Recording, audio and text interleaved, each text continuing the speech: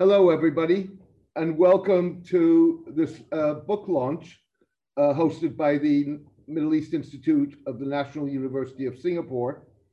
The book is Vision or Mirage, Saudi Arabia at the Crossroads by David Rundle. And we owe David a special thanks for being with us today, because presumably this is taking time away from his family and his Thanksgiving Day turkey, and we really appreciate it, David. Thank you. It's also a very auspicious day to have David speaking to us, given that it's just after the Group of 20 virtual summit that was hosted by Saudi Arabia. It follows days after the meeting between the Saudi Crown Prince Mohammed bin Salman and the Israeli Prime Minister Benjamin Netanyahu. And it's taking place on a day, or it's taking place at a moment at which there's uncertainty about the relationship between the United States and Saudi Arabia as Washington transits towards a new administration headed by President-elect Joe Biden, who has said that, among other things, he would bring human rights towards the forefront in his foreign policy, as well as in his relationship with Saudi Arabia. And then today is particularly auspicious because we have the opening of the trial of Loujain al-Hathloul, one of several women activists who've been imprisoned in Saudi Arabia for the last 2 years. I think that having read David's book, and David brings to his book a unique quality. Not only is he an Oxford-educated, fluent Arabic speaker, but unusual for a foreign service officer and former US diplomat, David spent half, if not more than half, of his career as a diplomat in Saudi Arabia, and has been traveling all corners of the kingdom and interacting with various segments and layers of Saudi society. So he brings to this a knowledge that is almost unrivaled. And on that note, David, the virtual floor is yours. Thank you for being with us. Well, thank you very much for having me. And it's a pleasure to share some of my Thanksgiving Day with you. It's what the Arabs would call Eid al-Shukr. And it's a day that we all should sit back and spend a moment, even if you're not an American, think about the things you've got to be grateful for in your life. I don't remember who it was who said it, but the key to your happiness is wanting what you have rather than getting what you want. So we all have something to be thankful for today. The book is the result of many years of living in Saudi Arabia and trying to understand an unusual place that operates politically and economically and socially in a different plane than most countries in the world. It is a monarchy, a traditional functioning monarchy, the last strategically important traditional monarchy in the world. It is a country where the people's living standard is divorced from their actual productivity due to their production of oil, which they basically get money coming out of the ground, so that their economy does not function in a normal way. And it is a country where religion is still the key driving ideology, which again is something that once was true in Europe, but hasn't been that way for some time. So it's an unusual place. And I thought to explain what I had learned about it in the book. The argument of the book is, I would say actually the thesis of the book really, is that Saudi Arabia has been more stable than many people expected for a long time. There are dozens of books predicting the collapse of Saudi Arabia, and they have been proven to be wrong. The question that the book's out to answer was, why is that? And I used a model that explained that in, as James mentioned, that the book explains the model for why Saudi Arabia has been stable. To go through that quickly, there are really 4 legs to the stability of Saudi Arabia. The first is the historic legitimacy that the kingdom, that the family who created the kingdom obtained from unifying what had been a collection of city-states and wandering tribes, and that over a period of about 30 years, the beginning of the last century, they unified it. So they created the country of Saudi Arabia. Second thing that they did was they managed a succession process, which has been difficult for most Middle Eastern countries to do peacefully and quickly, and they managed to do that. So this, again, encouraged people to believe that they had a sense of legitimacy. The third thing they did was they created a coalition of stakeholders that each of these stakeholders had an elite that was had a symbiotic relationship with the monarchy. The monarchy kept those people in charge of their group, and those people got access to their group for their group to the government. So it was a hand-in-glove relationship with these elites, which were running groups like the tribes, the religious establishment, the merchants, the technocrats, and the royal family itself.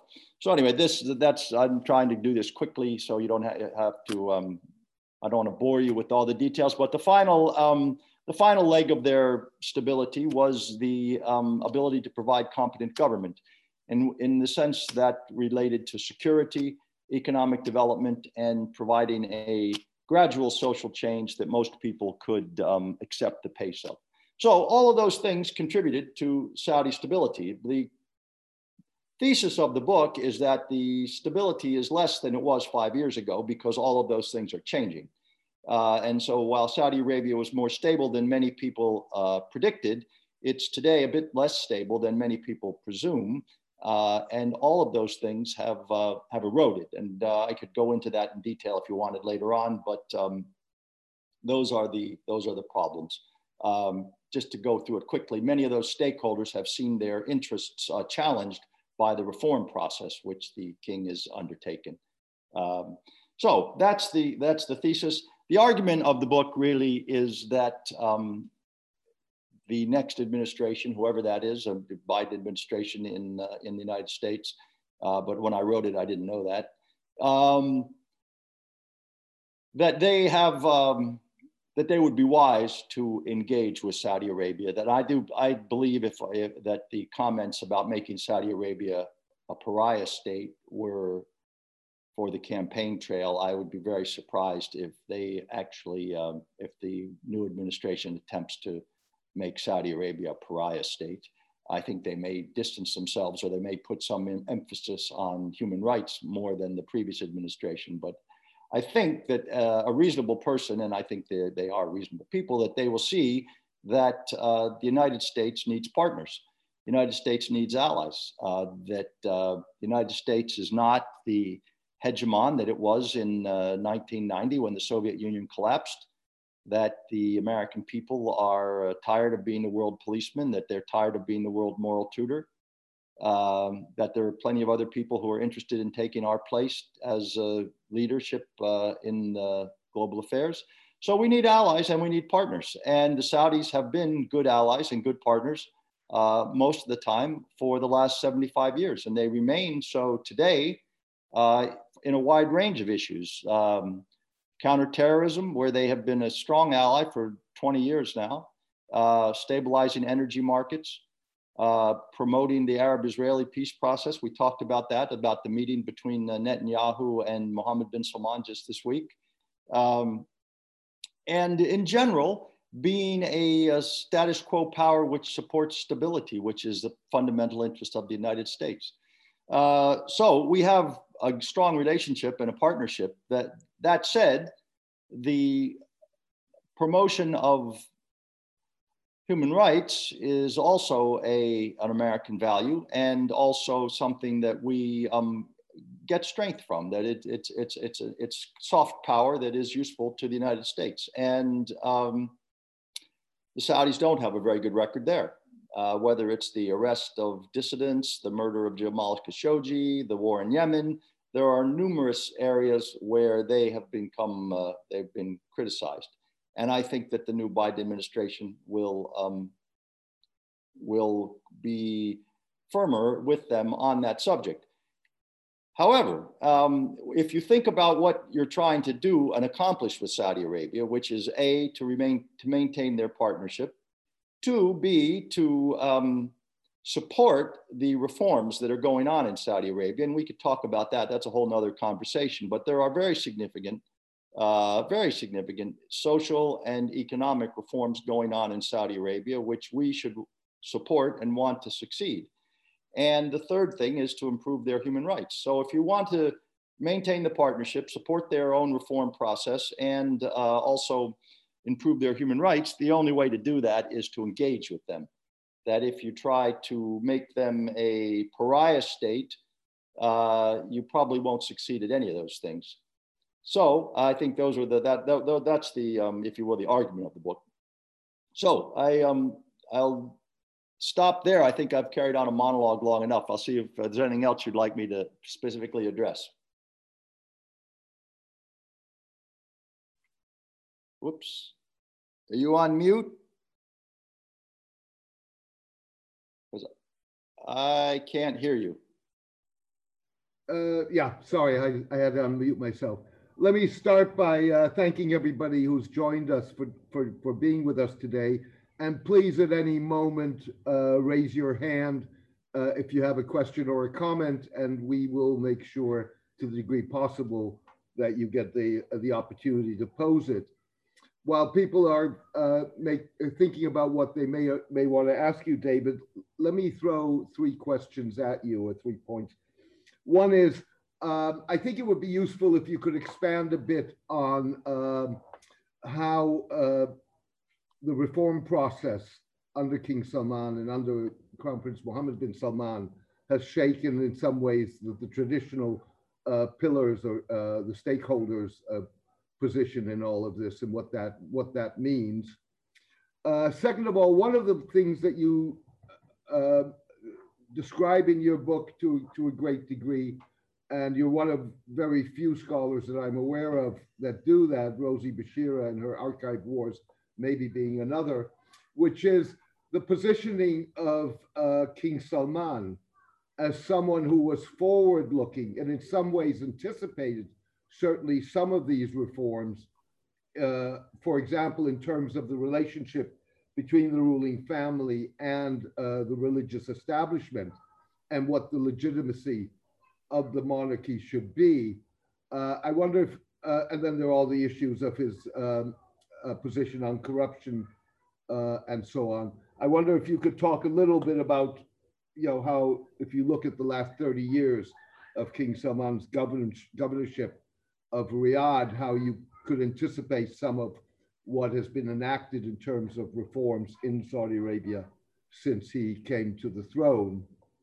And the third point is, I wonder if you could comment on, or whether you see significance in the fact that at a moment at which Washington is transiting towards a more critical, possibly more critical Biden administration, you are now getting the trial of one of the women activists. There's talk of a potential deportation of an Uyghur back to China. Is that are those things that we should read something in terms of how Saudi Arabia is going to approach the issue of human rights with the Biden administration, or is that an over-interpretation? Okay, well, I'll try to, there's several different questions, so I may forget one of them by the time I get done with the first one, so you can remind me.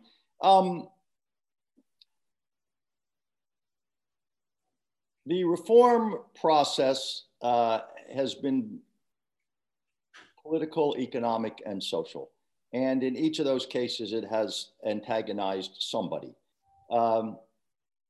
The social reforms, which are by and large supported by the majority of the people who are under 30, has clearly made unhappy the religious conservatives. So what we now, I think most of your listeners who follow Saudi Arabia know that there's been substantial reform and gender equality, that women can drive, that the guardianship regulations, which used to force a woman to have her guardian, which was usually her husband or her father, had to sign off on a wide range of things, whether she wanted a bank account or travel abroad or have a cesarean delivery. All these things required approval.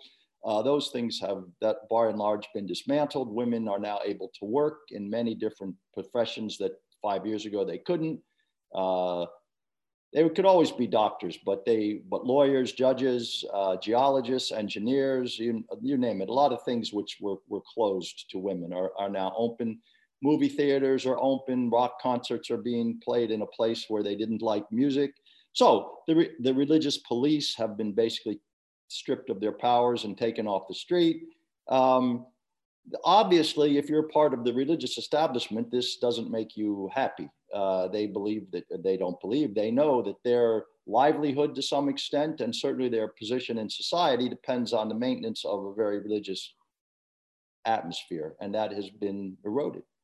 So they're less happy.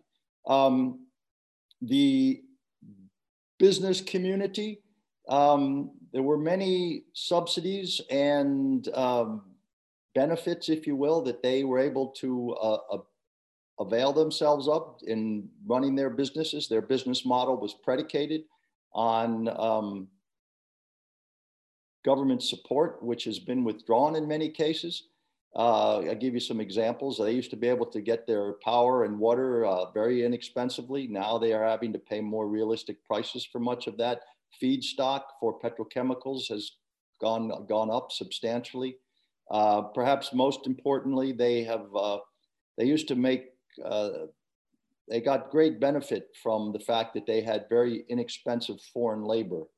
Now the cost of that foreign labor is going up, and they're being encouraged and in some cases forced to hire Saudis. Taxes, which didn't exist effectively, have now been introduced.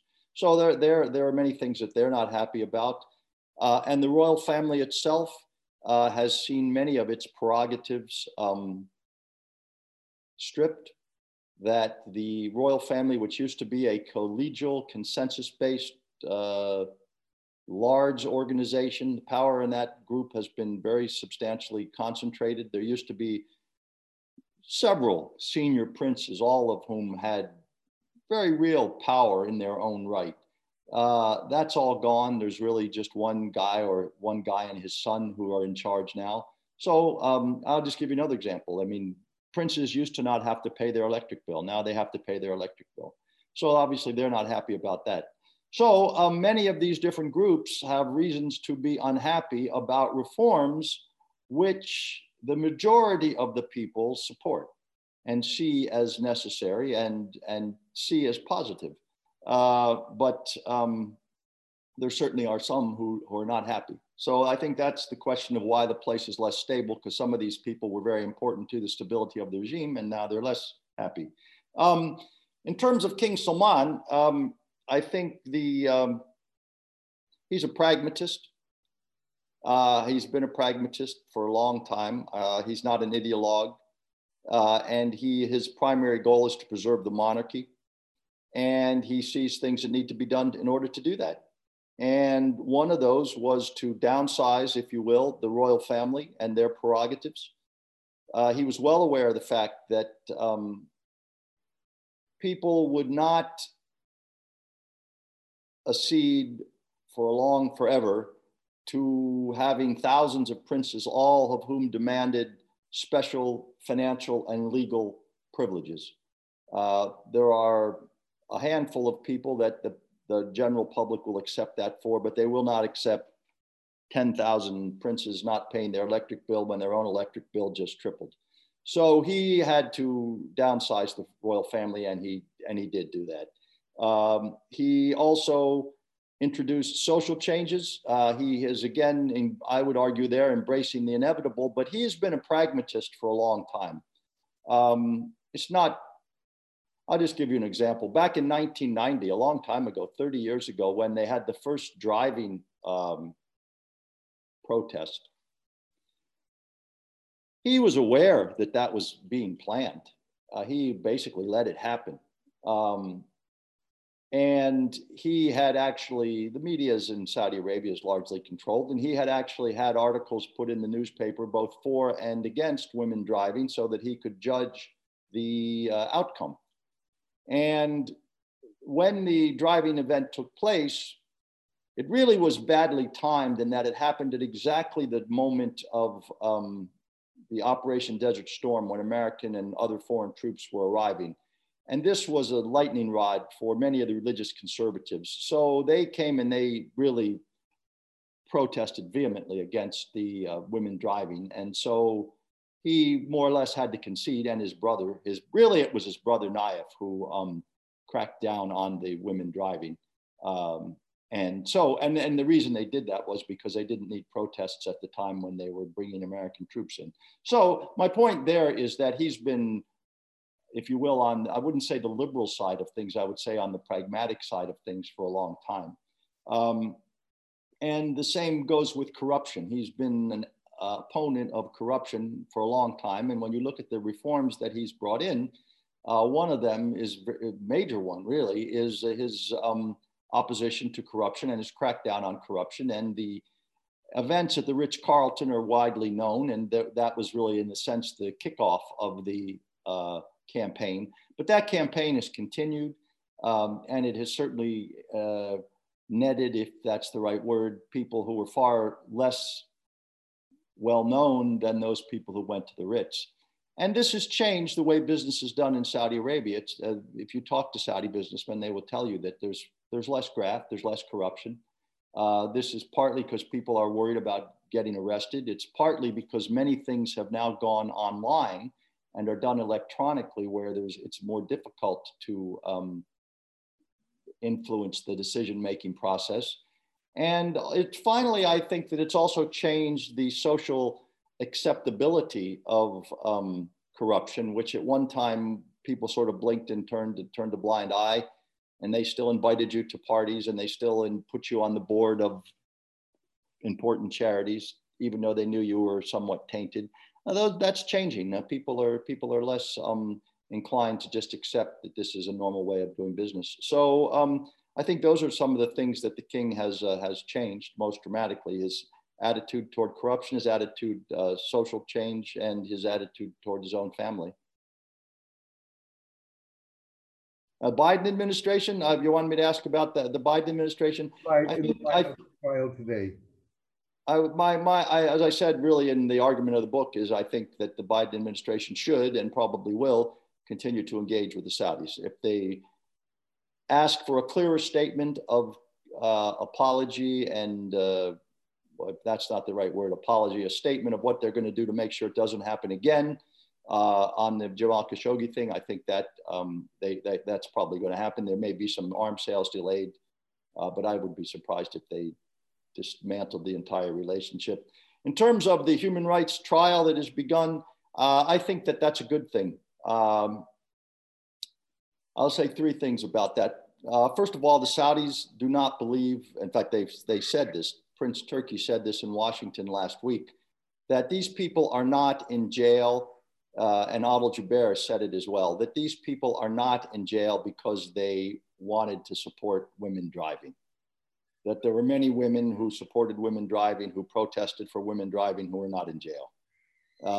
That these people are in jail because of basically what they would call espionage and collaboration with foreign governments. And they haven't said who that is, but we can imagine that it's probably Qatar, that they feel that these people were undermining state security. Whether that's true or not, I'm not making a judgment. I'm just saying that's what they have said, and that now there will be a trial. And this has been a concern. I mean, if the Saudis if these people are doing something that is dangerous to national security, then no government would permit that. But if that's the case, then you need to have a trial and you need to show us the evidence.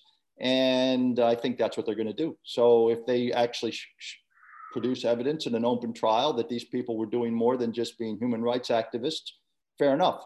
But if they don't have any evidence, or they aren't able to, for whatever reason, to show it to us, then I think that they have even more to answer to in terms of their human rights record. So we'll have to see. But in general, I think it's a good idea. I think they're going to have a trial, and now let's see what the trial brings up. Thank you. We have several questions from the floor. If I can invite first Alessandro Arduino, who's a colleague and a friend at MEI, to unmute and ask his question.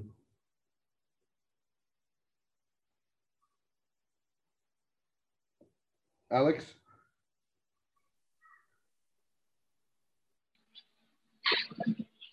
Hi, I was asking the question basically written because I'm not sure if my connection is good. But anyway, my question was if the conflict in Yemen, the increasing number of drone attacks by Houthis and the relationship in the coalition with UAE, how is going to affect the security aspect of the kingdom in the long term? Thank you very much. Well, the Saudis have legitimate security concerns in Yemen, which is why they went to war.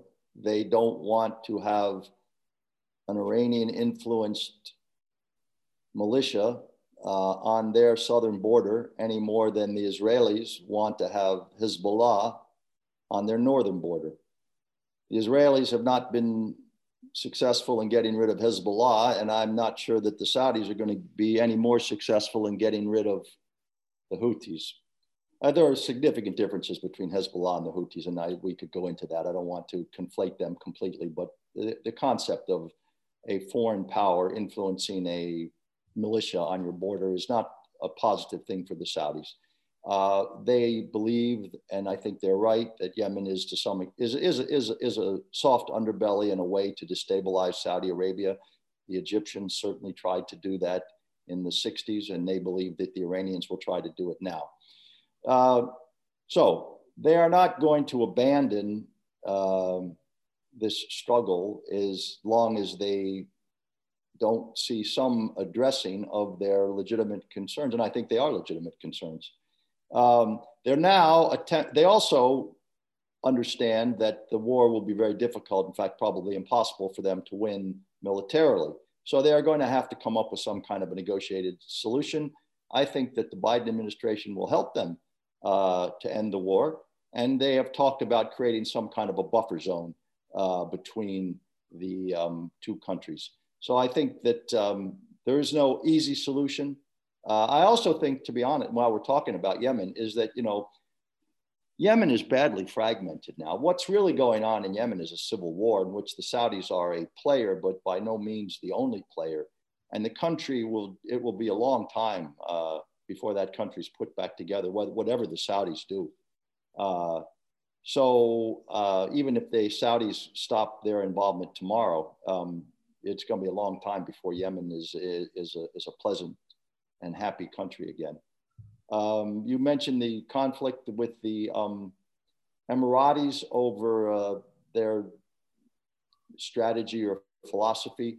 The Emiratis have been unhappy that the Saudis collaborated with Islah, which is essentially a Muslim Brotherhood offshoot.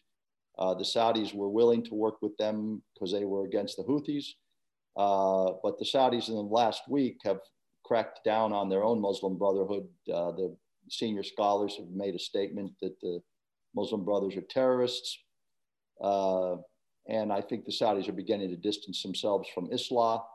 So I think that in that area, which was a major contention point between UAE and the Saudis, that I think that's actually getting better. Before I go back to questions from the floor, I just want to come back on the issue of the Muslim Brotherhood. You may have seen the poll that was released in the last 24 hours by the Washington Institute for Near East Policy, in which I thought there were two interesting answers to questions. One was that just under half of those surveyed seemed to disagree with the government's position on the Muslim Brotherhood and take a more empathetic or more constructive view towards the Brotherhood. The other thing which was interesting, which we haven't spoken about yet, but maybe a good moment to bring in, was that again, a significant segment of the population, opinion was divided, felt that the Saudi government should be compromising, or that the parties to the Gulf Rift, Qatar, in this case, Saudi Arabia, should be more compromising in terms of trying to resolve the crisis. I wonder if you mean, I didn't see this. They should be compromising in terms of Yemen or in terms of the Qatar Saudi? In terms of the conflict of the rift with Qatar. So they were talking about the both sides of the divide with Qatar. Right. Well, I think I didn't see that poll, but I think that this was basically done just in Saudi Arabia. Yes, and it was okay. That's very interesting. No, yes.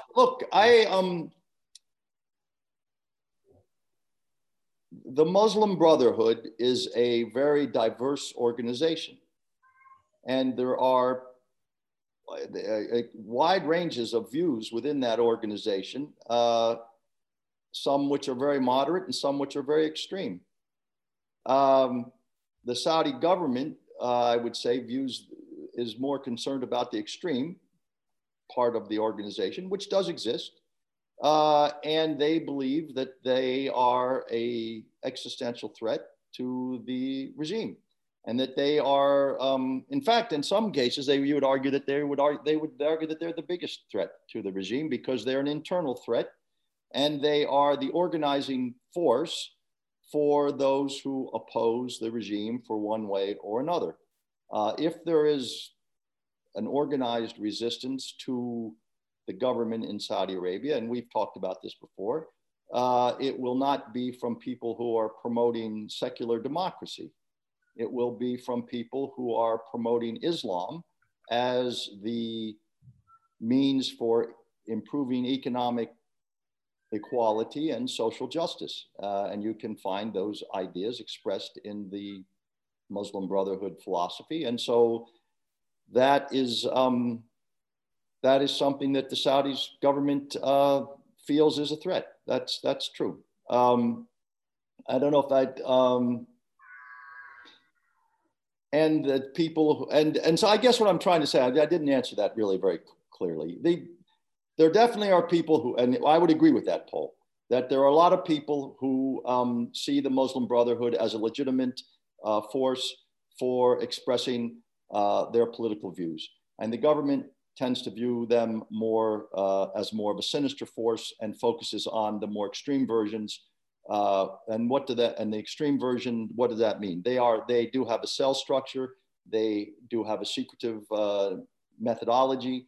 They do, in theory, have a supreme leader who you're supposed to have taken an oath of allegiance to, which is compromising to a Saudi citizen's oath of allegiance to the king.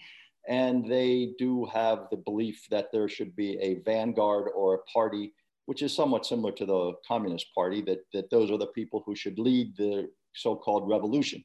So those are the, if you will, the negative parts of the organization, which the Saudi government is focused on, and the positive parts, which is that they are trying to bring about social justice, is the part that other people focus on. So there's a dichotomy there, and I'm not surprised that half the people focus on one and half the people focus on the other. Right. The other question was with regard to Qatar. That's a long and complicated dispute, which has both politically and personal animosities. I don't really want to go into all the details of that. It's a long conversation. But I will say that the Saudis, not the Saudis, the UAE has said recently that resolving that is not high on their list of things to do. So I think it will be high on the list of the Biden administration's things to do. I think the Biden administration, the United States, would like to see that problem resolved. We have good relations with both Qatar and Saudi Arabia, and it's not helpful to us to see the two of them feuding. They, on the other hand, have deep issues that, and one of those issues is and it's not perceived. I mean, it's a fact that the Qataris have supported the Muslim Brothers, both by giving them sanctuary in Qatar, but also by supporting the Muslim Brotherhood movement in Egypt during the Arab Spring, which was something the Saudis were very much against. And you have to understand that the Muslim Brothers don't like kings, okay? That they are anti-monarchical. The Muslim Brotherhood have two ideologies which are core to their belief, which are part of them don't like Western influence. They were originally founded as an anti-colonial, get rid of the British in Egypt movement. So they have an anti-Western sentiment, which they sometimes emphasize and sometimes don't, but it's part of their DNA. And they also have a part which is that they don't like monarchies or hereditary governments, and they view those governments as illegitimate and therefore, and not Islamic enough. So they have an inherent dislike both for the United States and to some extent, and they have members who would deny that, but I would say if you read their literature, it's pretty hard to deny. And they certainly have parts of their doctrine that don't like monarchies or hereditary governments, which is obviously what the Saudi government is. So those are reasons for tension, and also a reason for why some people would support them, and why it's not surprising to me that you take a poll and you'll find both. I'd like to come back to Gata in a little bit, but let me take several questions from the floor first. If I can first invite Samuel Cheen. Samuel.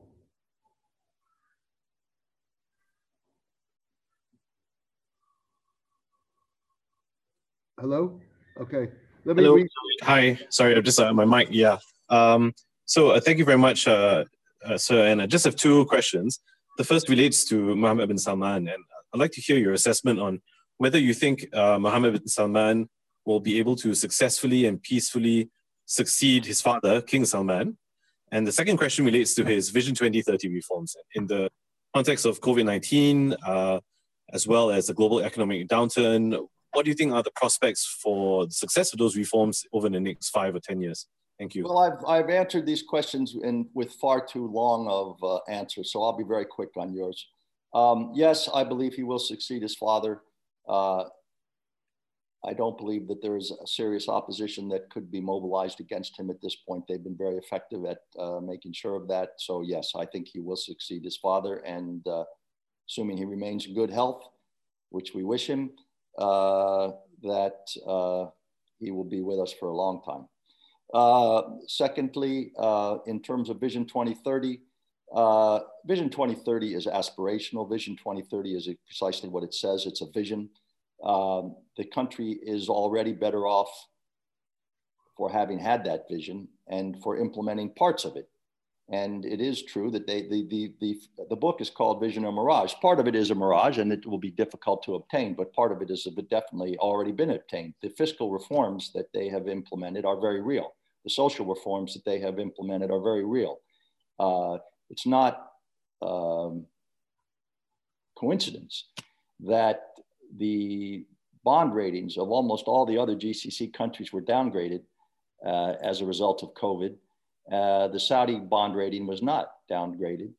At least it's been, I don't think it was, unless it's been done in the last few days and I didn't see it because it hasn't been downgraded. And the reason for that was because they increased taxes so that their fiscal position remained better than many of their fellow Gulf states. So those things are happening. Now, will they reach all these goals by 2030? No, I don't think they will. Should they have called it Vision 2050? Yes, probably. Has COVID made it worse and made it more difficult? And many things which were going in the right direction have been put into reverse in Saudi Arabia, just like they have been in a lot of other countries. So yes, COVID made it a lot worse. COVID will slow it down, but it's already had significant success. It's not going to achieve everything it wanted to. Look, it's not going to turn Saudi Arabia into Singapore or South Korea, but it doesn't have to. They're always going to be a resource exporter, and they're always going to have considerable leeway in their economy because they are an exporter of oil and petrochemicals. But they need to make some adjustments to their welfare state, and they're trying to do that. So I think that's the answer. It will succeed to some extent. It already has. It will succeed more. Will it achieve 100%? Probably not. Has COVID slowed it down? Yes. Thank you. I'd like to next recognize Paul Freeland of the South China Morning Post. You want to unmute yourself? Okay, there we go. Yeah, thanks very much for the talk. earlier in the session, someone mentioned like the meeting between MBS, Netanyahu, as well as Mike Pompeo and the head of Mossad. What I'm wondering is, some of the speculation I've seen around the meeting was it was meant to form some kind of united front in order to keep the maximum pressure campaign against Iran in place. So what I'm wondering is, how likely is that to be the case? And if it is, how might this Saudi-Israeli kind of alliance, so to speak, make that happen? What sort of tools do they have in their belt to keep the Biden administration from going back to another nuclear deal with Iran? Yeah, that's a good question. I'm not sure I have a good answer. What tools do they have to keep the Biden administration from going back? Well, I think that's an interesting question. In the case of the Israelis, they have a strong lobby in Washington. I would agree with you, your premise that both of those countries would prefer to see a pressure maintained on Iran. So I'd agree with the premise. The question is, what tools do they have to do that? I think the principal tool that the Israelis have is a strong influence on domestic politics in the United States. Although that is to some extent divided because there are some people who don't support Netanyahu, some members of the pro-Israeli community. And the Saudis have a wide range of areas, which I alluded to earlier, where they are an important ally of the United States. And anyone who becomes president and Biden has been around for a long time, so he's well aware of this, that the Saudis play a very important role in our counterterrorism efforts. They have saved American lives more than once, that they are now promoting a much more moderate version of Islam, and that they continue to play an important role in global energy markets. So I don't, and that was regulated or recognized just 4 or 5 months ago when the American energy sector was in bad shape, and Trump actually wanted the Saudis to raise the price of oil, or he wanted the price of oil to be raised. And who did he go and talk to? He didn't go talk to Venezuela or Iran. He went and talked to the Saudis and to some extent the Russians. I think that the way that the Saudis would argue the case is that we're a strong ally. And I'll give you another example of what they do, which is sometimes people overlook. The United States is a status quo power. We like peace and stability. The Saudis spend a great deal of money on foreign aid promoting peace and stability. The Saudis don't have a big army, but they have a big checkbook. And they have used that checkbook effectively to help stabilize the Middle East many times. The most obvious example really was in Egypt. After the Arab Spring, when this place was very shaky, and that would have been a big problem for Europe if Egypt had collapsed into chaos like Libya did, or even like Syria did. The flood of refugees heading for Europe would have been a tsunami. So the United States provided Egypt with about $2 billion. The Gulf states, which Saudi Arabia being the leader, provided $20 billion, 10 times as much. So the Saudis play an important role in many ways, quietly behind the scenes. And I think that the Biden administration and every other administration recognizes that. So I think those are the two areas, the two most important areas, how the Saudis and the Israelis would influence a Biden administration. Along with, I guess the third thing I would say is simply logical arguments. They would make the case that the Iranians did not respond favorably to the Obama initiative, and that they're unlikely to do so now. The pro-Iran deal people would argue, and I've heard them argue, and they would argue that that Trump didn't give the nuclear deal time to succeed. So you can look at that either way. But anyway, that's my answer to your question. I think that's what they would do. Thank you very much. If I may, before I return to the audience, follow up on this. It strikes me that the Saudis are contemplating a third tool, which is, if you look at recent statements, both by the Saudi foreign minister as well as by Prince Turki Al Faisal, that seemed to take as a given that there would be a return in one form or another to a negotiation with Iran. And it was that third tool was the demand that they be given that Saudi Arabia be given an equal seat at the negotiating table in order to be able to represent their interests. Yeah, I think that's right. I agree with you. That I should have mentioned that. And you're absolutely right. And the Saudis, they don't object to an agreement with that. That's very well said. They don't object to an agreement. They just want an agreement that's a little bit broader, that doesn't end in 12 years, and that includes ballistic missiles, and that includes, stopping the war in Yemen or stop supporting the Houthis. So you're right. I mean, my gut feeling is that that's not going to happen. Okay, I don't think the Iranians are going to sign up for a deal like that. So that's why I'm not optimistic. But you're right that if they could get a deal like that, the Saudis would be very happy.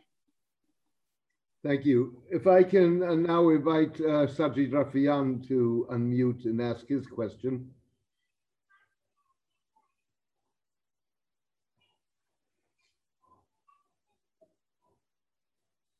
Sajid? Oh, what happened to Sajid? If not, I'll read out his question. Okay. Which is, would the Biden administration accept Mohammed bin Salman as an important player, or will they opt for Mohammed bin Nayef, the former crown prince?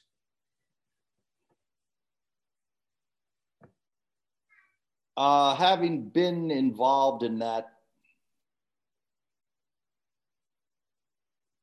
I would be surprised if the United States government in any formal or serious way attempted to unseat the crown prince of Saudi Arabia. I'd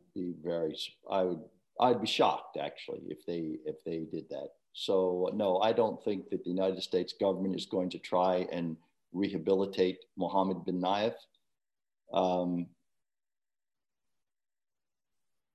I do think that the United States owes Mohammed bin Nayef a debt because of the services that he provided he saved American lives. And we should seek that he is treated fairly and well, and that nothing untoward happens to him or his family. But the idea that we would attempt to dethrone the crown prince and put Mohammed bin Nayef back, I would be surprised at that. I'd like to invite the audience to please come forward with questions and comments. We really would like to hear from you. In the meantime, if I may, let me come back to the Qatar question for a moment. You mentioned that the Biden administration would probably attribute a high importance to resolving the Gulf Rift. And the question is, how do you do that? There was some speculation in recent weeks that there may be a first step between Saudi Arabia and Qatar with opening up airspace to Qatari aircraft to overfly Saudi Arabia. You had the Qatari ambassador to the United States in the last 24 hours saying that a first step could be humanitarian, which would include not only opening of the airspace, but also allowing both pilgrimage to Mecca and Medina, as well as family visits. And on the other hand, you had, as you quoted, the Emiratis in the form of the ambassador to the United States, Yusuf Al-Otaiba, saying Qatar's on nobody's agenda, it's not important. So the question is, how do you get a process going? And are we going to see daylight in the positions that Saudi Arabia may take as opposed to the United Arab Emirates?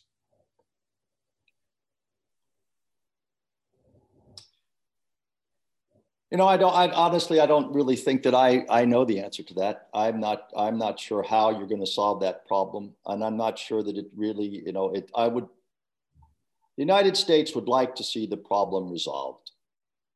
But the United States cannot solve every dispute between every neighboring country in the world.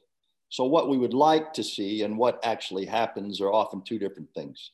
And I'm not sure that we should really even, you know, we have interests with both those countries. So we'd like to see them solve their problem. But what tool or mechanism we could, look, they have fundamental differences. The Saudis believe that the Qataris have hosted people who are very antagonistic to their regime. So until there's some change in that, I'm not sure that the Saudis are interested really in resolving, or not resolving. They'd like to resolve it, but I don't think they're going to rescind their boycott until they see some change in the way that the Qataris are behaving. So the Qataris would argue that they didn't do anything. So I'm not trying to I'm not trying to be in the middle or to side on either one of these groups. It's like the Muslim Brotherhood. You know, there's people who like them, there's people who don't like them. There are things about them to like, and there are things about them not to like. So there are two sides to the Qatar story as well. And I'm sorry, I don't have an answer to how the United States can solve that dispute between them, which, as I say, is also personal and generational and territorial, as well as ideological and political. So it's a complicated problem, and I don't have an answer. I'm sorry. Wish I did. It does raise a question, which in a broader sense is a question that you've raised in your book. The question that you raised in your book basically was, going forward, how important is Saudi Arabia to the West, and particularly to the United States? And then more specifically in terms of the United States and the Gulf Rift, how debilitating is the Gulf Rift for U.S. policy and U.S. interests, particularly at a moment at which the United States is expected to reconfigure its interests in the Middle East?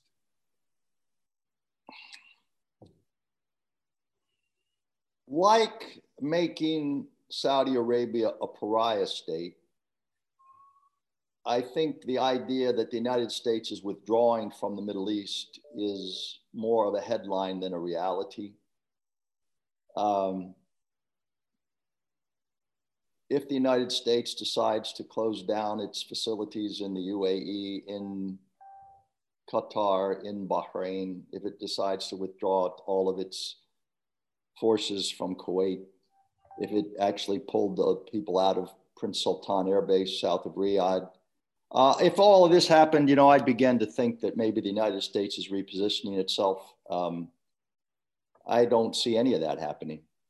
And I think that this is a headline. I think that the United States has a very significant presence here, and it's not going to go away anytime soon.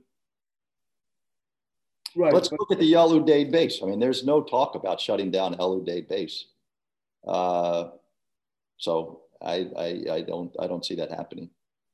No, I would agree with you, but that still retains the question, given what you were saying before, how debilitating or how disrupting. Oh, that's a good question. No, I didn't answer your question. You're right. I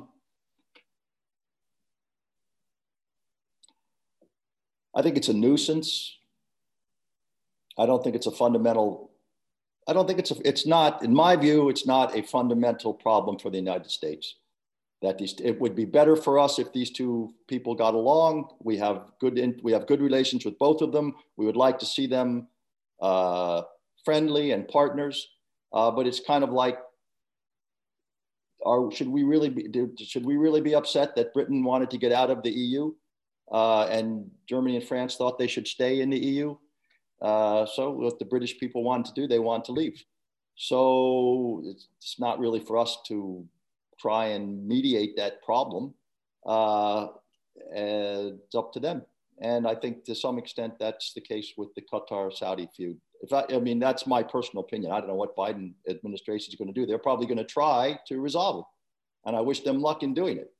But I think that it would require a fundamental change on the part of both parties, really, to come to some kind of an agreement. I could be wrong. Maybe they'll make peace tomorrow, but I don't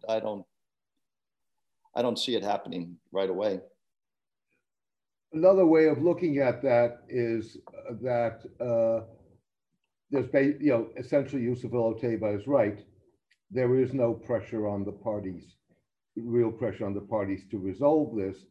But having said that, there also, and particularly if the resolution presumably is going to be a face-saving solution for all, the parties themselves are not capable of doing it, and in a sense need assistance. Well, that's true. I mean, that's true. You could find the United States could help them find a face-saving way to do it. And that would be a benefit for us. And we would be happy to see them back on the same page. That would certainly be something we would like. And if we could find a way to do it in a face-saving way. But as I say, I think it could be, to me, one of the more likely ways that the Saudis would end it, because you got to remember, the Saudis and the UAE are the ones that made this blockade, right? So they're the ones that are going to have to end it. It's not that the Qataris made a blockade on the Saudis. So the Saudis and the Emiratis will stop this. One way they might do it is if they just decided it wasn't working and it wasn't achieving anything and it was costing them more than it was worth. Now that's an argument that they might actually make before the Qataris actually changed some of the policies that they objected to. They could just decide it's not working. To some extent, that's what happened with the Israelis and the Arab states that have now recognized them, is that the cost and benefit analysis changed. The costs, the opportunity costs of not having relations with Israel, or the opportunity costs of not having good relations with Qatar, could become higher, and the benefits of the blockade could become less because they're seen as not working. So that could change things. Let me now invite again another colleague and friend from MEI, Amin Lutfi. Hello, can you hear me? Yes. Hi, thank you so much for the talk. I had a question about, this issue with downsizing other princes or other royalties. Do you think it would also lead to problems with managing populations? Because some of these local princes, it was not just that they were amassing money for themselves, but there was some kind of patron-client relationship with the larger population. They each had their own following, their own groups, and so on.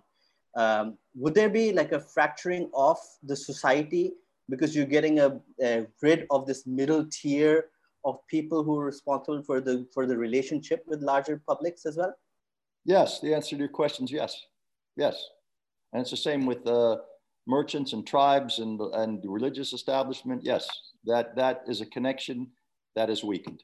Yes, you're absolutely right. What you identified and what you saw, it means that the structure of the country has changed, in that there used to be all of these many different, look, it didn't disappear. Okay, mm-hmm. These people are still there.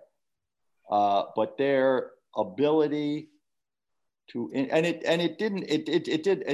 didn't, I'm stuttering. It didn't go away, but it was diminished. And to the extent that it was diminished, it weakened the consensus and consultation structure that worked. Yes. Do you think any of them have enough influence to form substantial factions within Saudi Arabia? No. Not with any physical force, no. Mm-hmm. Okay, thank you. And I also, quite frankly, don't think that they want to, okay? Because the princes understand that they may have been downsized, but they're still princes and they're still getting paid, okay? And they still have prestige. And the last thing you want to do is rock the boat and have some kind of an overthrow of the monarchy or civil war amongst the princes. This is in their DNA to avoid something like that. I believe quite clearly that the majority of the princes have fallen in behind Mohammed bin Salman. They've accepted that they can't all be as rich as their fathers were, which is inevitable. All right, these guys, If you're a grandson of Abdulaziz, you're not going to be as rich and powerful as if you're a son. There were, 34 sons and, over 500 grandsons. So their role will be diminished. That's inevitable. They understand that, I think. Some of them are more angry and maybe some of them understand it less well than others. But no, I don't think that they're going to try and create some kind of a revolution against MBS. Some of them are unhappy. There's no doubt about that. Some of them are unhappy, but what they're going to do about it, I think, is there's a lot of people in America who are unhappy because Biden won the election, right? Are they going to make a revolution? No, I don't think so. Before I want to come back to U.S. policy in the Gulf, but before I do that, I want to follow up on Amim's question. It strikes me that another factor which is something that you discussed more elaborately in the book, which is that there is also the concern of be careful what you wish for. Yeah, that's for sure. So with other words, maybe you could elaborate a little bit on if there were instability and Mohammed bin Salman's position were called into question, what that would mean in terms of what may or may not follow. Well,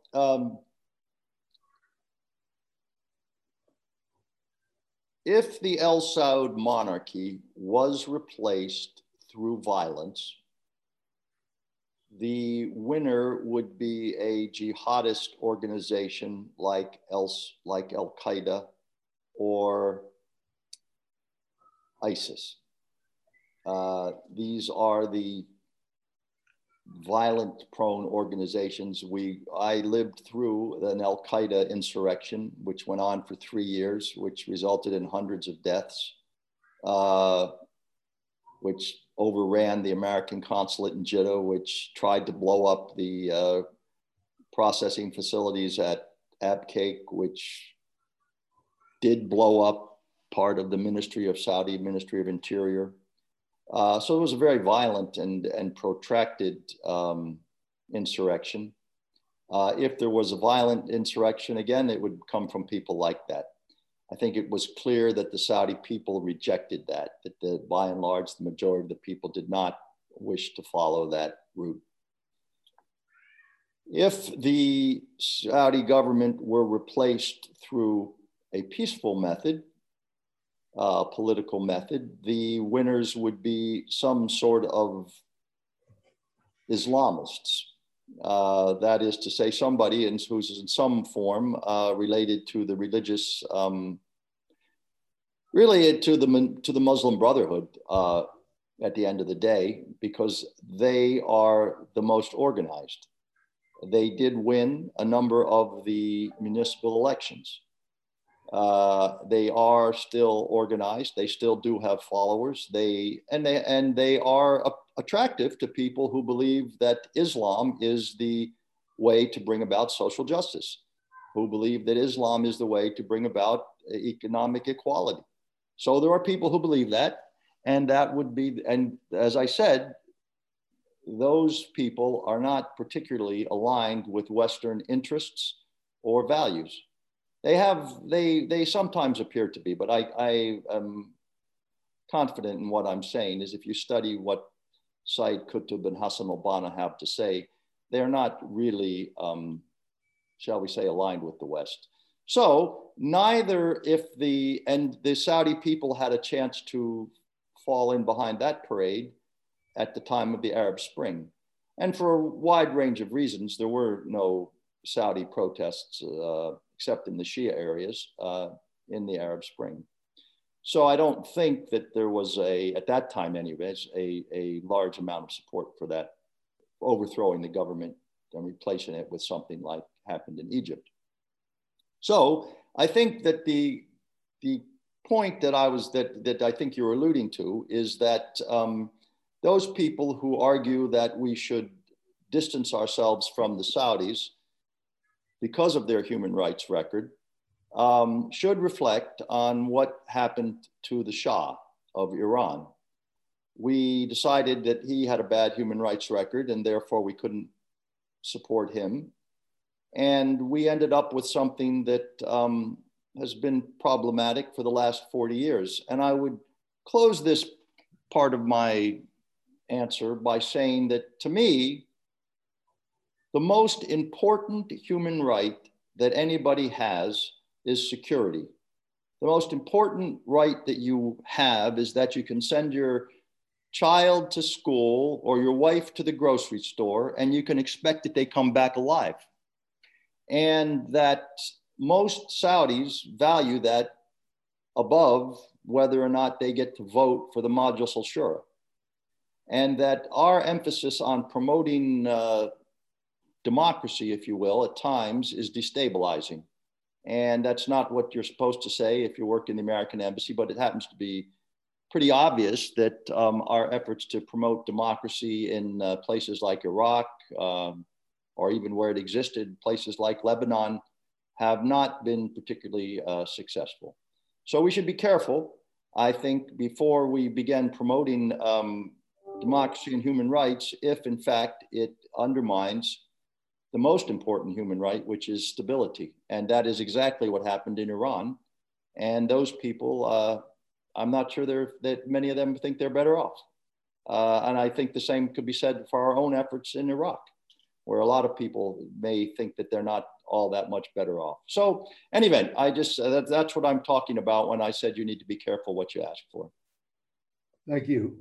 Allow me to now invite my colleague and friend, Tilak Doshi, for his question. Thank you, James. And thank you, David, for a very good talk. Do you think there is a likelihood that while the King Salman is alive, that they may sign an agreement, a normalization agreement with Israel?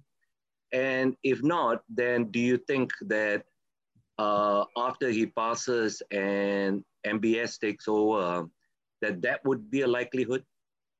Thank you. Yeah, no, I think look, I think that it's more difficult for the king. The attitude toward the Abraham Accords is generational. People under 30 don't really care. People over 60 feel very emotionally attached to the Palestinian cause. King is 80, he's in the latter group.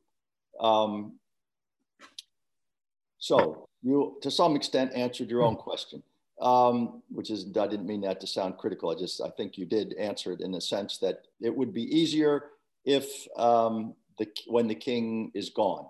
However, I don't foreclose the possibility that the king could make an agreement. The king has said many times, and the Saudis have said many times, they do not have a problem with an agreement with Israel. They would like an agreement with Israel, but it's like the agreement with Iran. They would like an agreement which they feel they got something in return. The Saudis would be happy, as I said, to have an agreement with Iran that made them not just work on a nuclear bomb, but also get out of Yemen. So the Saudis would be happy to have an agreement with Israel that provided some compensation. They've stated what it ought to be, but I would imagine they could compromise on that again. What are the Palestinians going to get? So if the Palestinians got some kind of a deal that they could live with, the Saudis would be happy with that. I also think that what you said is right, that the resistance to that agreement will be less when Mohammed bin Salman is the king. Thank you. If I can follow up on that, and obviously this is not an issue directly in whatever negotiation there would be between Israel and Saudi Arabia about establishing diplomatic relations, but related to that, the question of whether the administration of the Haram al-Sharif, or whether that is an issue that is important to Saudi Arabia in terms of wanting to have a say in it, and whether at all that's something that they do want. Granted, that's not going to be what determines relations between Saudi Arabia and Israel, or whether they establish formal relations, but it is obviously part related to it. Yeah, for sure. For sure, that would be part of that would certainly be an advantage to getting any agreement with Saudi Arabia, would be recognition of some role for them in the third holiest spot for the Muslim world, since they are the custodians of the first two, they would clearly like to have a say in about the third as well. Yeah, that's a good point. Okay, I still want to encourage people to raise their hand with questions, but in the meantime, if you'll allow me, David, I want to come back to US policy. And the question being, I think it's absolutely correct, there's nothing on the ground that would indicate that the United States is withdrawing from the Middle East. I mean, some people have interpreted the US failure last summer to respond immediately to the attacks on the oil facilities in Saudi Arabia, as well as the vessels off the coast of the United Arab Emirates, as a sign that the United States was less interested. And President Trump had a very transactional response to those attacks. But there has been discussion of, I mean, this goes back to the even the Obama administration, and not only with regard to the Middle East, but also with regard to the Middle East, the concept of burden sharing. And there apparently has been discussion in the National Security Council in the Trump presidency of even looking at a more multilateral arrangement in the Gulf, or multilateral security architecture. So I think you're right. We're not talking about the United States packing their bags and leaving, but potentially we may be talking about a different arrangement, whether that's, and then the question is that a different arrangement with the US allies and partners in the region, or is that an arrangement that could go beyond that? Well, the first thing I would say is I think people misinterpret this lack of reaction to the attack on Abqaiq. There was a very clear and definitive response, which was taking out Qasem Soleimani. So that was a very direct response to the Abqaiq episode. And it was far more effective than shooting a few missiles at a refinery. And it was, in fact, really shooting a few missiles at a refinery was not something the Saudis wanted to see. They, far from being unhappy, they were hoping that we didn't start a war, because then if we fired a few missiles at an Iranian refinery to take response to Abqaiq, then they would fire a few more missiles back, and this time it might be at the desalination plants that Riyadh depends on. So no, they were not at all dismayed. It was people in the Western media who invented this story that we didn't do anything. And taking out Qasem Soleimani was a serious blow to them. So I don't buy the argument that there was no reaction. The question of burden sharing is something we would welcome. Obviously, the costs of maintaining all of these forces here and protecting sea lanes for the global transshipment of energy is expensive, and we would welcome people helping us. And I'm sure that the new administration will try and do that. And that's one more reason why I don't think you're going to make Saudi Arabia a pariah state, because they can play an important role. Right now, they are building a navy. They have ships that are being built right now.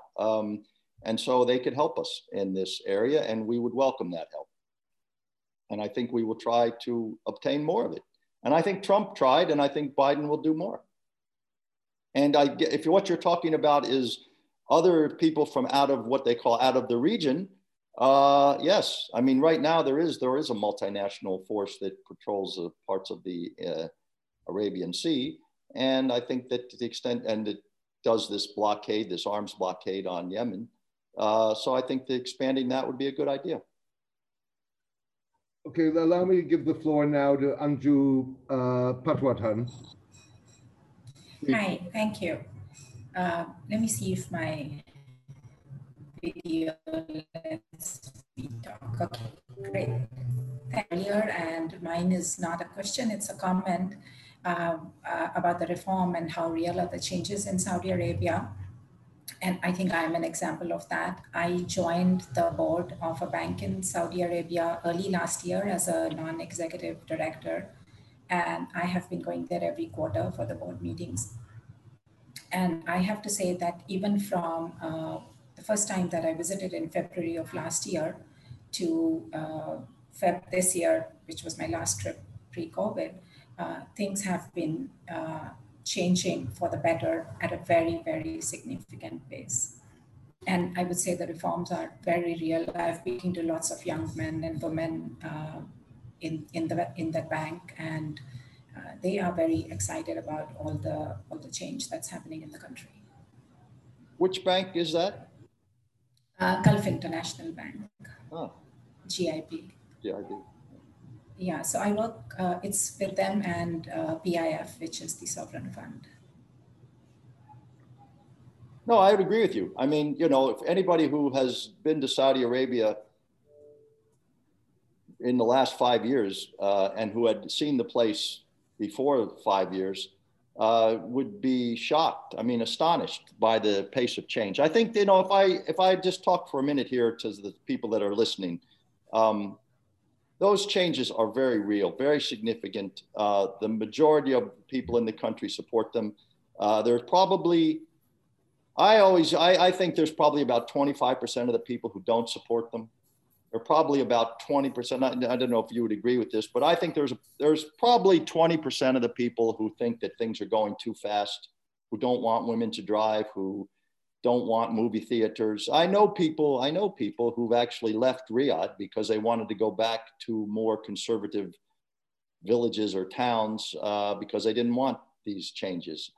They're not the majority, but they exist, and they are organized, and they are potentially, some of them potentially violent. And then there's another 5% of people who think things aren't going fast enough, and who think that, you know, there should be nightclubs and there should be elections for parliament, and who want more dramatic, primarily secular democratic changes. Those voices are often loudly listened to in the West, but they're a relatively small percentage of the Saudi population, and they're not very well organized, and they're not violent. So I don't think they're likely to topple the government anytime soon. But the positive changes that are taking place are something that the West should encourage. And these are social and economic changes, and it's very much in our interest that they succeed, and we should encourage them. That doesn't, and we should not allow, and this is an opinion, much of what I've said today is fact, but what this is an opinion, I would say we should not allow our concern for human rights to overshadow the significant changes and reforms that are happening there, which are also advancing human rights in many ways. So anyway, that's what I would agree with what you're saying. These are real changes. We ought to support them, and we shouldn't sweep them under the rug and pretend that. In fact, I would, I mean, I don't want to take up more time, but I just give you two examples, which, you know, I couldn't believe it, but since I was seeing it for myself, I know it's real. On one of my trips, I came out of the airport in Riyadh, and there were like, I think, a couple of hundred young girls at the exit with their mobile phones ready to take photos and screaming and shouting. And I asked later, and I was told that some Korean boy band was coming into town, and they were all waiting at the airport to greet the band. And the next day there was a concert which was held in a stadium and attended by 100,000 young boys and girls. I mean, who would have thought that, you know, there would be concerts like this, or there would be young girls at the airport waiting to greet a rock band. So it's quite fascinating. That's exactly right. I mean, some of the stuff you're seeing there, you shake your head and you think, wow, this is definitely not your grandfather's Saudi Arabia. Thank you. Before I let Peter Freeland have a second go at you, let me turn to my colleague Asif Shuja, who hasn't had a chance yet. Asif. Thank you, James. My question to our esteemed guest is linked to the section in his book where he has talked about the Arabian Martin Luther.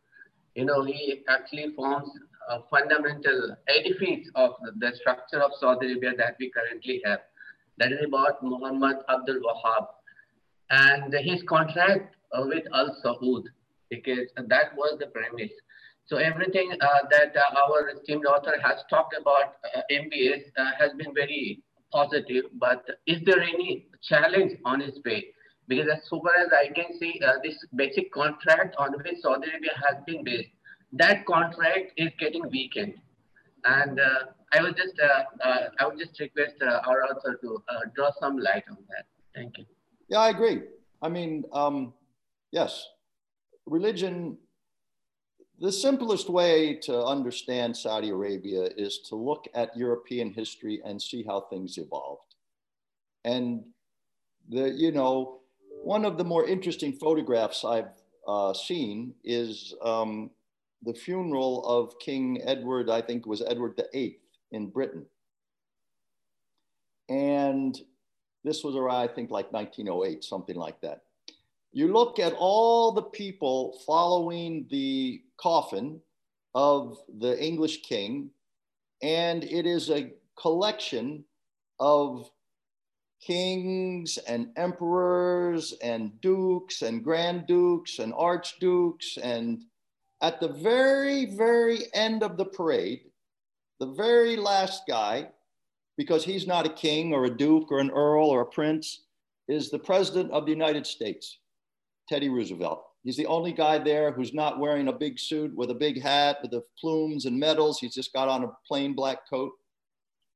So he was definitely the odd man out in 1908 when everybody else was some part of some dynasty. Now you look at what happened last week, and we had the G20, and there was only one guy left who's a king. Everybody else was a president. Everybody else was a prime minister. So the world has changed. And this is how the world evolves. And at some point in time, I think Saudi Arabia will evolve to a constitutional monarchy, or it will be probably overthrown if it doesn't evolve, and I think my gut feeling is that it will evolve. So this is a long preamble to your question about the relation with religion. And I agree with you, and I could have been very quick and say, yes, religion will become less important in Saudi society like it's become less important in Western society. And what's replacing it at this moment is exactly what replaced it in Europe. And what replaced religion as a result of the French Revolution? Nationalism. Nationalism replaced religion.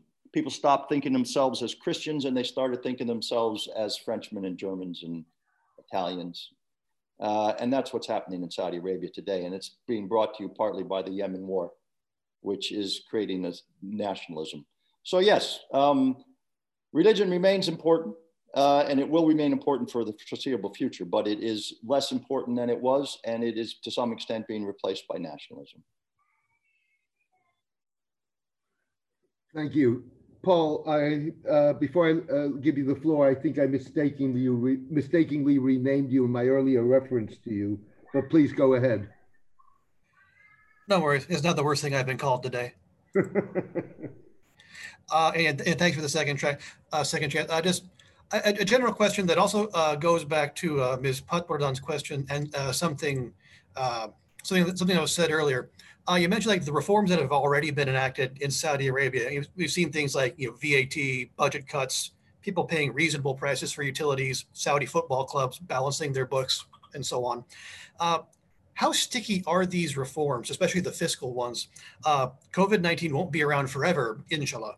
And if the world economy starts picking up and oil prices are pushing $70, $80 a barrel again, how tempted might the Saudi government be to ease back on austerity and go back to the status quo ante?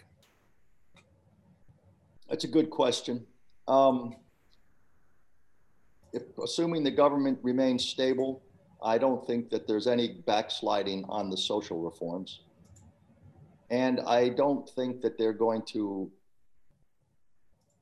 First of all, I don't think oil's going back to $100 a barrel anytime soon, or even 80. So I'm not sure that's likely to happen. We can talk about why that is the case. But assuming the premise that it did happen, I think the government would spend.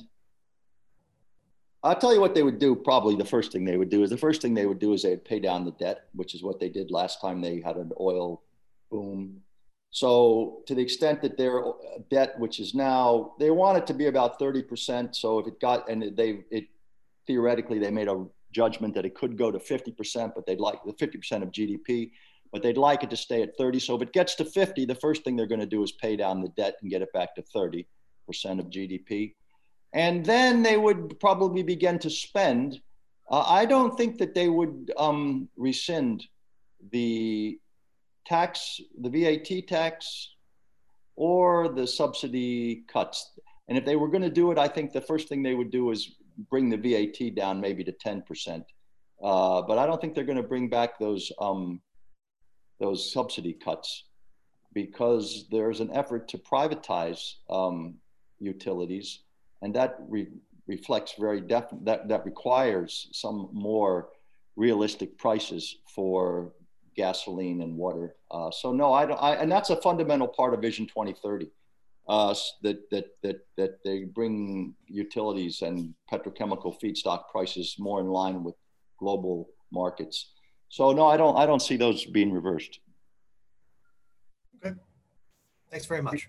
Mm-hmm. Thank you. We're nearing the end of this, but before we close down, let me follow up in a sense on Paul's question, which is, there's no doubt that there's been, it's been dramatic social reform, whether that's greater rights and opportunities for women, whether that's greater leisure opportunities. And there's also been clearly a number of steps towards economic reform in terms of financial markets and other things.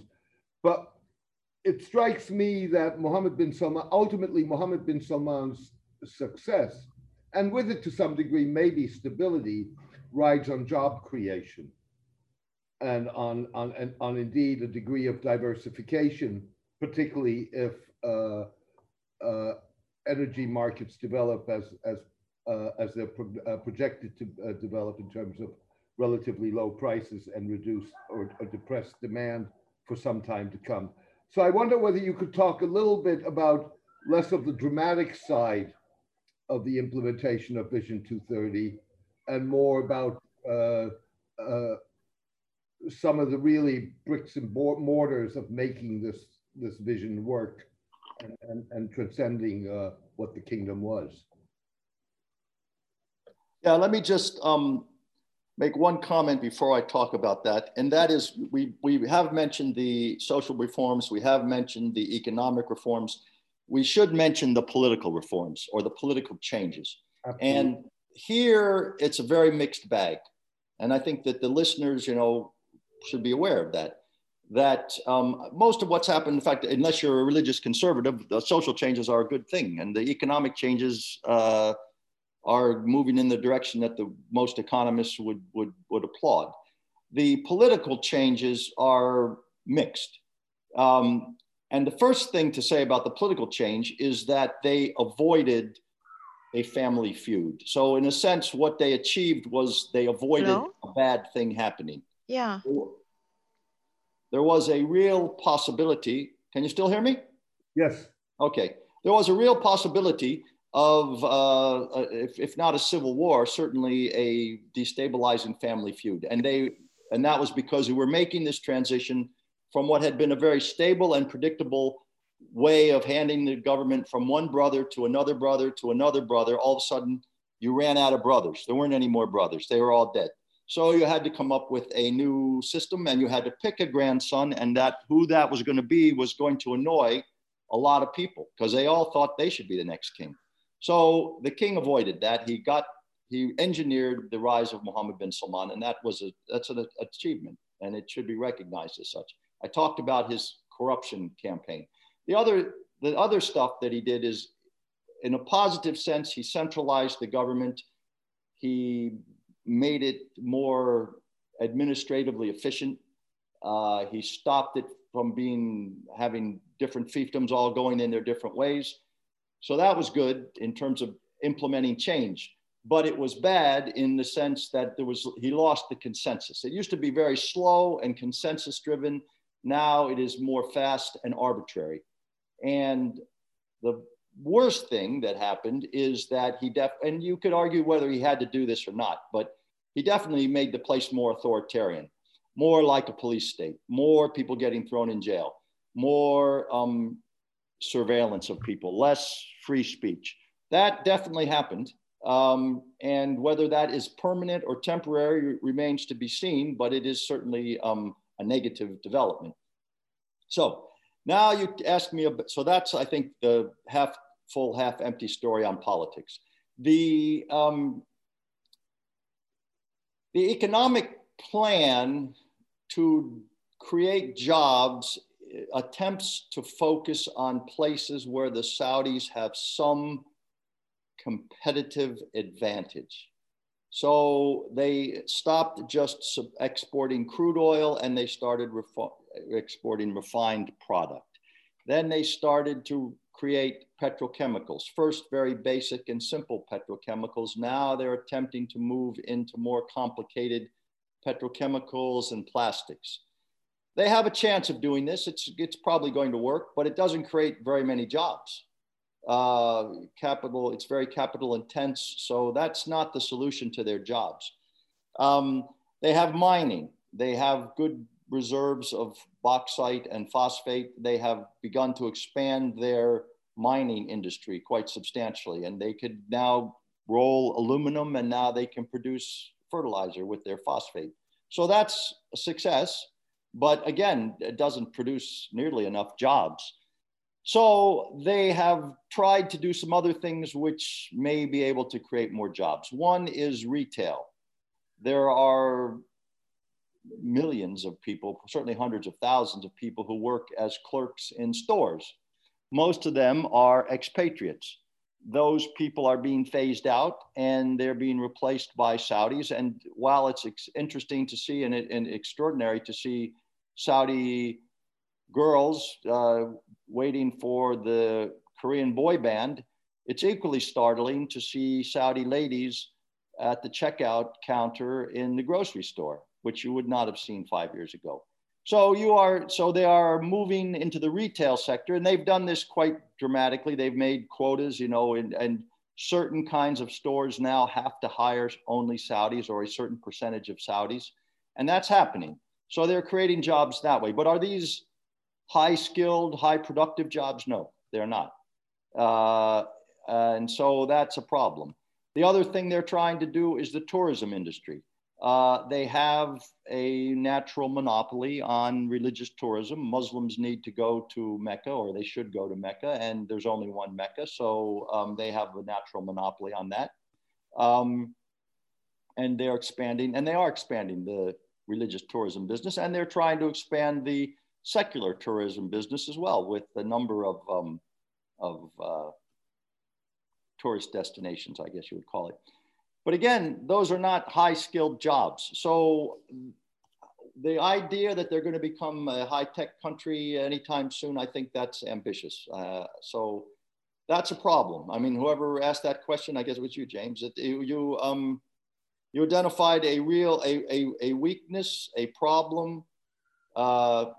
It's kind of like the Qatar-Saudi feud. There's not an immediate solution. All you can do is say, we're trying, and we don't have any better ideas, but we're trying to implement the ideas that we do have. And that's what I think they're doing. I think eventually they'd like to be able to be productive in some high-tech area, but I think that's a ways away. Their biggest weakness is human capital, okay? Their biggest weakness is motivated, skilled workforce. And they're making progress on that, but it's still a handicap. David, I could continue for quite a bit, but unfortunately we are coming to the close of this. On behalf of the Middle East Institute, I'd really like to thank you for a very insightful and very layered view of the kingdom, and very, I certainly learned a lot, and I'm sure that many others among us have. And thank you for taking time out on Thanksgiving. I also want to thank everybody in the audience for joining us. For those who are interested in hearing David again, I assume that in the next couple of days there will be a recording of this session on the MEI website, which you can listen to. And I would also invite you to come to our next or future webinars, again, which will be announced on the website of the Middle East Institute. David, happy Thanksgiving Day. To the audience, thank you very much for joining us. And thank you. Thank you for the opportunity. I appreciated it, and hopefully you learned something. And most of it I tried to keep to fact. I mean, there's some of it was my opinion, but it was hopefully based on fact. So happy Thanksgiving. It was very helpful, and we'll talk soon. Thanks a lot. Take care. Bye-bye. David. Bye-bye, all.